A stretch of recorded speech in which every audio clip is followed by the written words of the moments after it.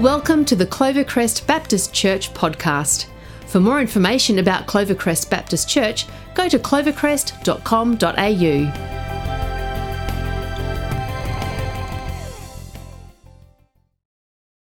Years of age when my best mate Graham invited me to be part of a life group. Now, a life group might not be a term that you're familiar with, but pretty much it's a Bible study. It's an opportunity for people to go deeper in their faith in a smaller group of people. And Graham said, hey, I want you to come along to this. It happens every fortnight on a Tuesday. Now, my Tuesdays looked pretty normal. As a Year 10 student, I'd catch the bus to school for half an hour, hang out at school, and then I'd go home. But by coming to a life group, that was going to bring a change to my fortnightly rhythm. My rhythm, as I said, looked like I'd catch the bus to school, hang out at school, go home, but then I would catch the bus back pretty much to where my school was. Now, the journey was 30 minutes each way. So pretty much when I came back for life group, I'd be coming 30 minutes back towards the school area, get off the bus, walk a couple of 100 meters, get to my best mate's house, sit in his lounge room for about 15 minutes. His dad would come in and said, all right, boys, it's time to go. We'd jump in the car, we'd drive to life group, and that's where we would hang out. Now, I would repeat this rhythm fortnightly for a couple of months before Graham's mum stepped into a conversation one day we were having in the lounge room before going to life group. I'm sitting there, she comes into the space and she goes, look, how about you just don't go home after school? It's a bit crazy that you go 30 minutes home, then come 30 minutes back when you we live pretty close to the school. How about you just jump in our car after school, come to our house and have dinner with us and then go off to life group together. Now, I was a little bit hesitant. You're 16 years of age. I haven't really committed to any regular dinner rhythm other than my own family. But I thought, why not? What's the worst that's going to happen? It's going to save me 30 minutes at least a day of going back and forth on a bus. So that's what I decided to do. So roll around to the next fortnight. School ends, go down to the car park, jump into the car with Graham and the other 5 family members that he has, and we roll around to his parents' place, we hang out, and then they set up the table, and we have dinner together. I'm not sure if you've ever been to a larger family gathering, maybe a part of a large family, but it can be quite the circus. I come from a large family, so it's on trying to find your rhythm, trying to find your place. And I remember sitting around this table on this particular night, just feeling a little bit lost, going, where's my spot? But then I remember Graham's parents starting to ask really directed questions at me, the real get to know you questions. And all of a sudden, I felt like I'm under the pressure here. I got to answer every single question because everyone is looking at me. The meal ended, we packed up, jumped in the car, and we headed off to life group. 2 weeks later, I repeat that process again, and I repeat it again and again and again and again and again. And I did this for the next 12 months. Every Tuesday fortnight, family dinner at Graham's house. But what I noticed was that their table was always open. If I was in the proximity, if I'm in the neighborhood, the invite was always there to come to the table. And one of the things that I noticed about the way that this family did life was that the table was always open. It was never full. There wasn't a density limit of how many people could be around the table. Matter of fact, I have this one memory where there's 5 other classmates sitting at this family dinner, 12 people having dinner together. It was crazy. But you know what? There was always room for another person. And as I reflect on, this experience with this family sitting around the table, as I kept coming to the table, the more I felt noticed. The more I felt I was known. I felt like I mattered. And I had this sense of belonging that I wasn't just an outsider at this table, but I was an extension of the family. And you know what? It's the same with God. God invites us to his table. He invites us into relationship and connection with him. And when we accept that invitation to come and to be at the table with him, we too can experience a sense of belonging. We can feel like we are known and that we are noticed. And that's because everyone is welcome at the table. And as people of faith, we are to make room at the table for all people. Yeah, when it comes to making room at the table for others, sometimes it's going to require a little bit of effort. It's going to require a little bit of work. It's going to require a level of intentionality. Matter of fact, making room at the table could make you feel uncomfortable because it changes up maybe the system or the dynamics that you've built your life or family on. And for us to be people who make room at the table, we might need to move past some things. The first thing we might need to move past is ourselves. Move past our selective nature of who we want to associate with. If we're to make room at the table, we might need to move past our preconceived ideas that we've made about other people. If we're to make room at the table, we might need to move past some internal beliefs around what we believe to be important in the treatment of other people. And today, in the time that I have with you, we're going to be continuing our series at the table, where we've been looking at this concept of like God's kingdom is like a table, where everybody is welcome, where everybody has a seat. And today, as we continue the series, we're going to be looking at, well, how can we make room at the table? How can we make room for others? And we're going to be looking at a story that goes down in Luke chapter 7, where Jesus is having a conversation with a religious leader at the time known as a Pharisee. And he's not just having a conversation with this man, but he's actually modeling, this is how you make room for others. I'd love you to grab your Bibles and read along with me. We're going to read from Luke chapter 7, from verse 36. And with those that maybe have got some devices, we're going to read from the Passion Translation, just to have a little bit of fun this morning. So how about you read along with me? This is what it says. Afterwards, Simon, a Jewish religious leader, a Pharisee, asked Jesus to his home for dinner. Jesus accepted the invitation. When he went to Simon's house, he took his place at the table. In the neighborhood, there was an immoral woman of the streets, known to all to be a prostitute. When she had heard that Jesus was at Simon's house, she took an exquisite flask from alabaster, filled it with the most expensive perfume, went right into the home of the Jewish religious leader, and in front of all the guests, she knelt at the feet of Jesus. Broken and weeping, she covered his feet with tears that fell from her face. She kept crying and drying his feet with her long hair. Over and over, she kissed Jesus' feet. Then, as an act of worship, she opened the flask and anointed his feet with costly perfume. When Simon saw what was happening, he thought, this man can't be a true prophet. If he were a true prophet, he would know what kind of sinful woman is touching him. Verse 40, Jesus said, I have a word for you. Go ahead, teacher, I want to hear it, he answered. It's a story about two men who were deeply in debt. One owed the bank $100,000 and the other owed $10,000. When it was obvious that neither of them would be able to repay their debts, the kind banker graciously wrote off all their debts and forgave them of all that they owed. Tell me, Simon, which of these two debtors would be more thankful? Which one would love the banker the most? Simon answered, I suppose it would be the one with the greater debt forgiven. You're right, Jesus agreed. Then he spoke to Simon about the woman that was still weeping at his feet. Do you see this woman kneeling here? She is doing for me what you didn't bother to do.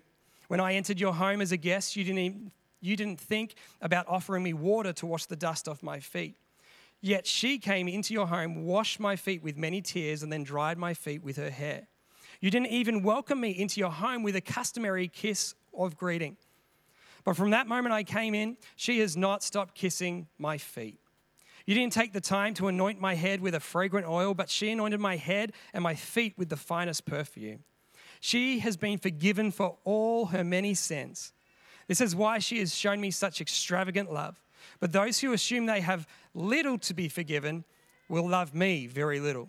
Then Jesus said to the woman at his feet, all your sins are forgiven. All the dinner guests said among themselves, who is the one who can forgive sins? Then Jesus said to the woman, your faith in me has given you life. Now leave and walk in the ways of peace. From this story, I just want to draw out 3 things that we can do to make room for others. The first thing is this. If you're writing notes, I'd love you to write this down, is this. Embrace the interruption.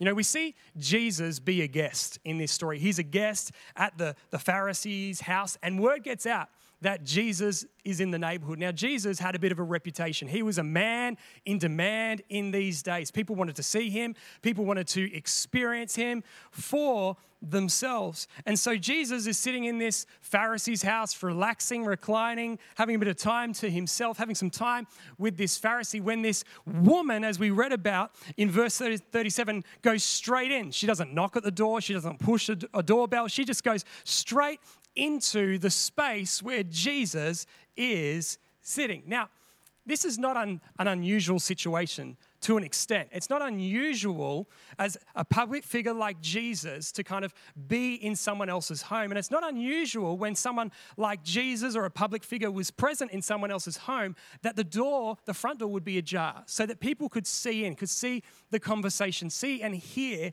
for themselves. But it is unusual for someone like this woman who has been deemed as a sinner to come so close to Jesus, because usually someone of her character, someone of her nature would not even have access to a home of this Pharisee. You would be left outside. You would be left on the fringe. But she's gone around the system. She's gone around the process to get to Jesus, to wash his feet, to pour perfume over his feet. And when this goes down, Jesus could have responded in a whole variety of ways. Imagine being him.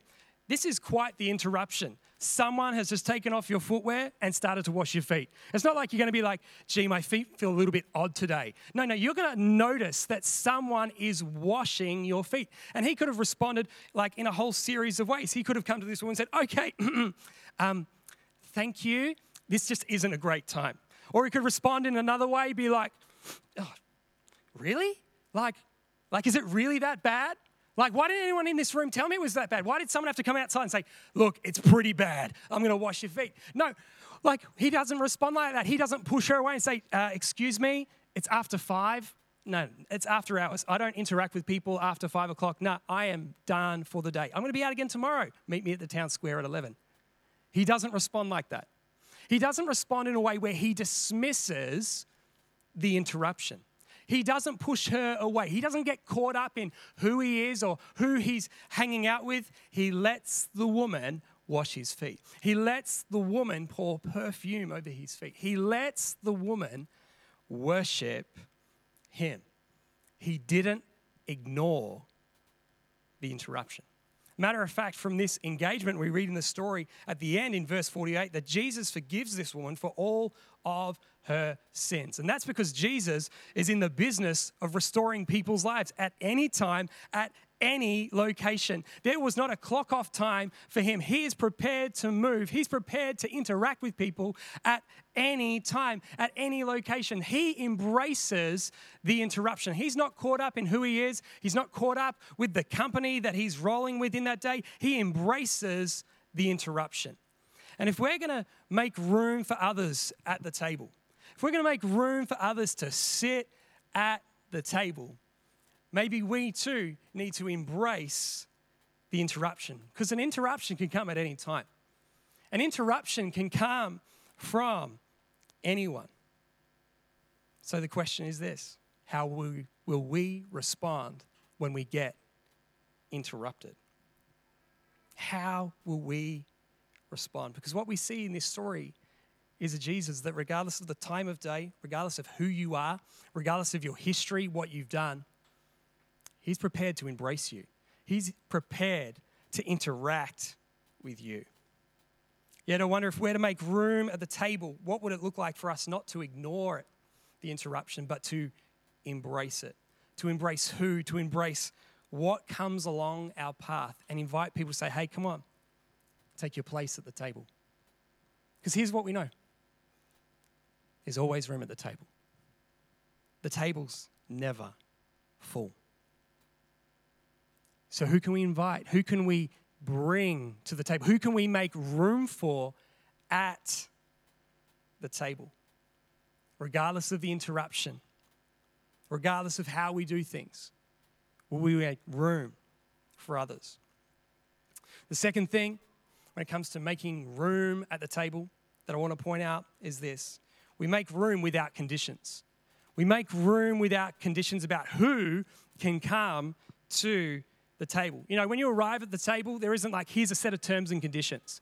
Here's the terms and conditions that you need to abide by to sit at this table. And this is what makes this story more challenging for this Pharisee, because this woman who's entered his house, he would never have in his home. He wouldn't welcome her in. He wouldn't be hospitable to her. He wouldn't even be want to associate himself to her. And the Pharisees see this kind of play out, you know, the woman washing Jesus' feet. And he's thinking to himself in verse 37, if Jesus is a true prophet, then he wouldn't let this act of worship happen at all. But in response to the Pharisees' thoughts, Jesus tells him a story about two people that were in significant debt, and how a banker generously wrote off their debt. He tells this story to illustrate that anyone is able to have their debt paid. And whatever that debt represents, they are able to be forgiven. They are able to start again.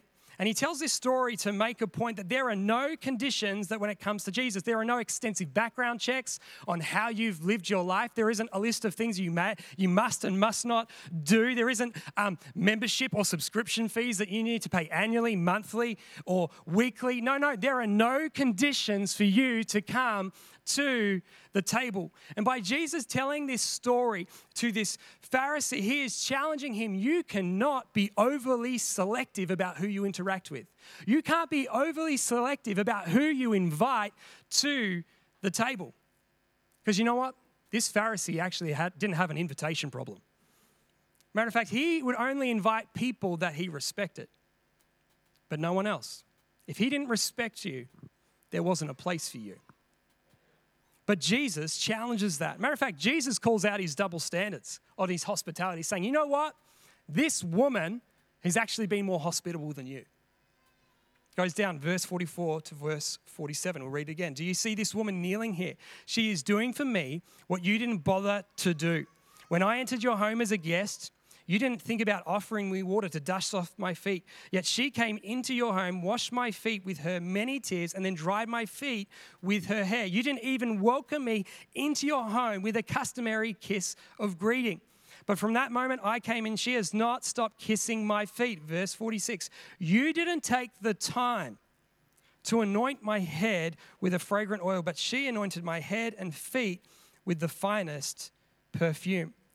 Once again, Jesus is highlighting to us we can't be conditional about when and who we invite to the table.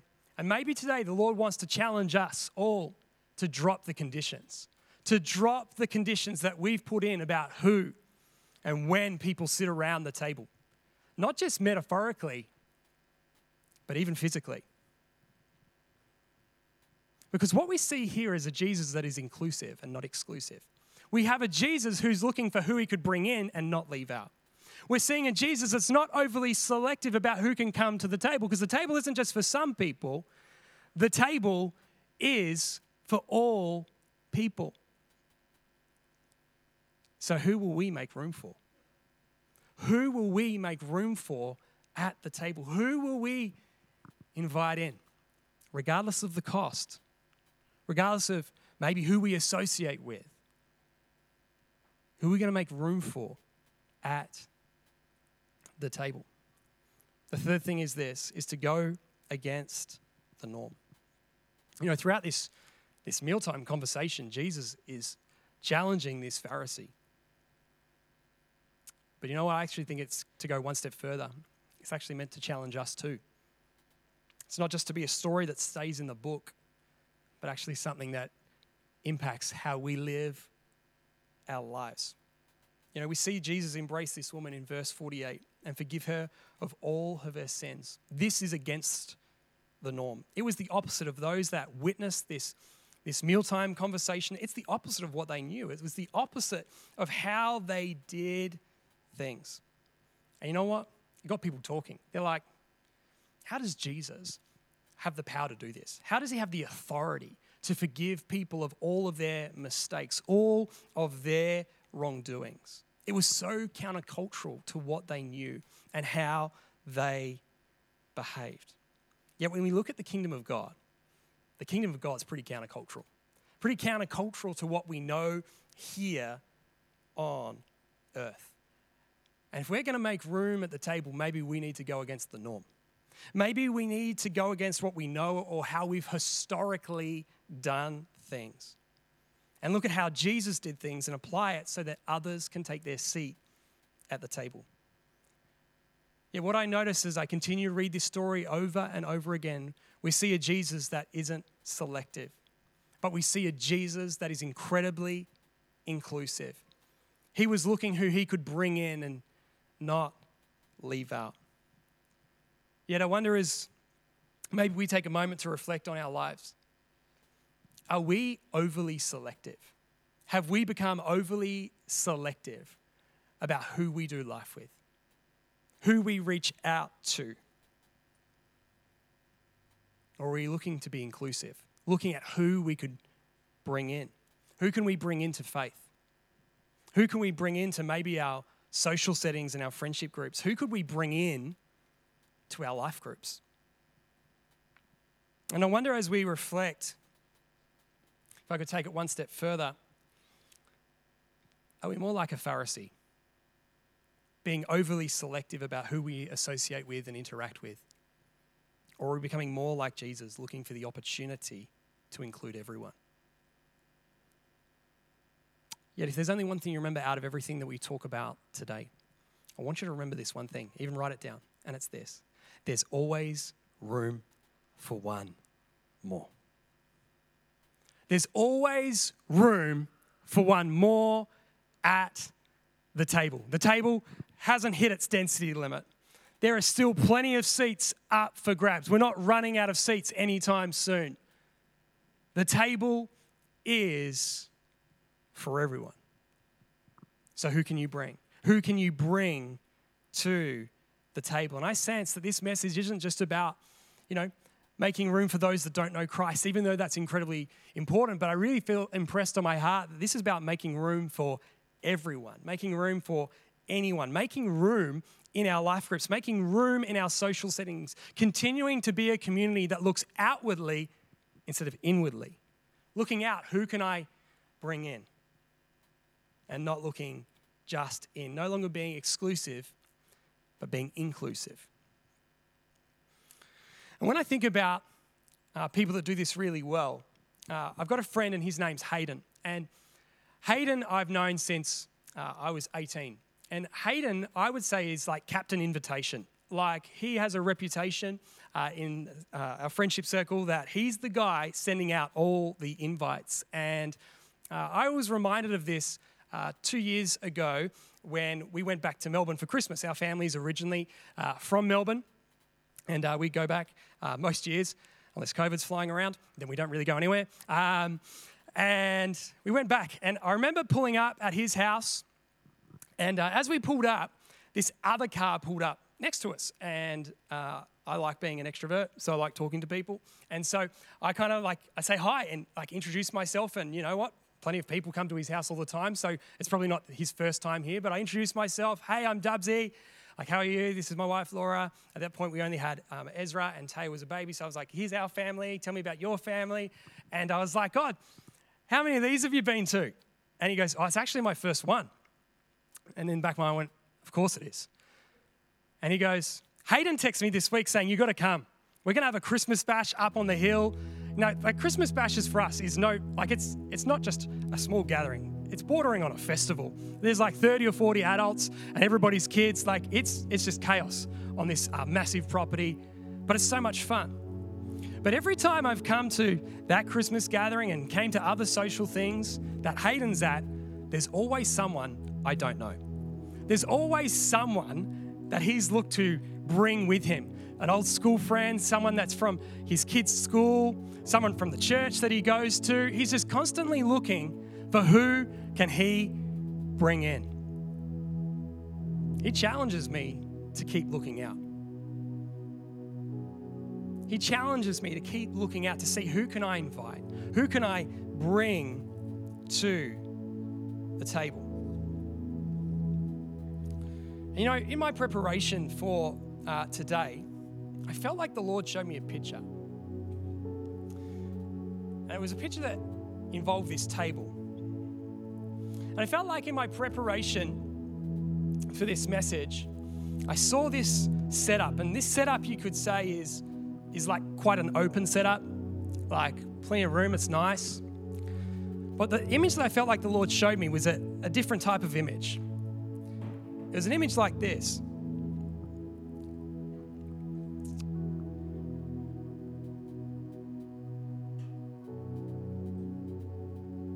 Where pretty much there's someone sitting at the table, but it was closed off to everybody else. There's room, but it was closed off. I felt like the Lord wanted to challenge us to look up, to look around, and to take notice of who's not at the table. To look around to see who's maybe by themselves. And instead of the table being closed off because, you know, life's pretty good. People I associate with, that's pretty good. But actually move the seat back to a position and posture of openness.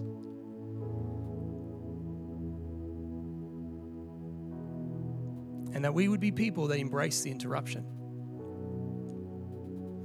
That we would be people that drop whatever conditions we've put on for people to be at the table. And maybe go against the norm of how we've done things. Because there's room. There's always room at the table. So who can we bring in? Let's pray together. Father, I thank you so much that you're here. Father, we thank you that you're challenging all of us. You're challenging us to look out and to not look in. God, thank you that your table doesn't have fluctuating density limits about how many people can sit here. But it's a table that has an endless cap. And, you know, I'd love to just pray for people right now that maybe as I just shared that word, if you're honest with yourself, you'd say, you know what? I'm probably contributing to a closed table. Sometimes it's not even intentionally. It's just, oh yeah, you just do what's safe and comfortable.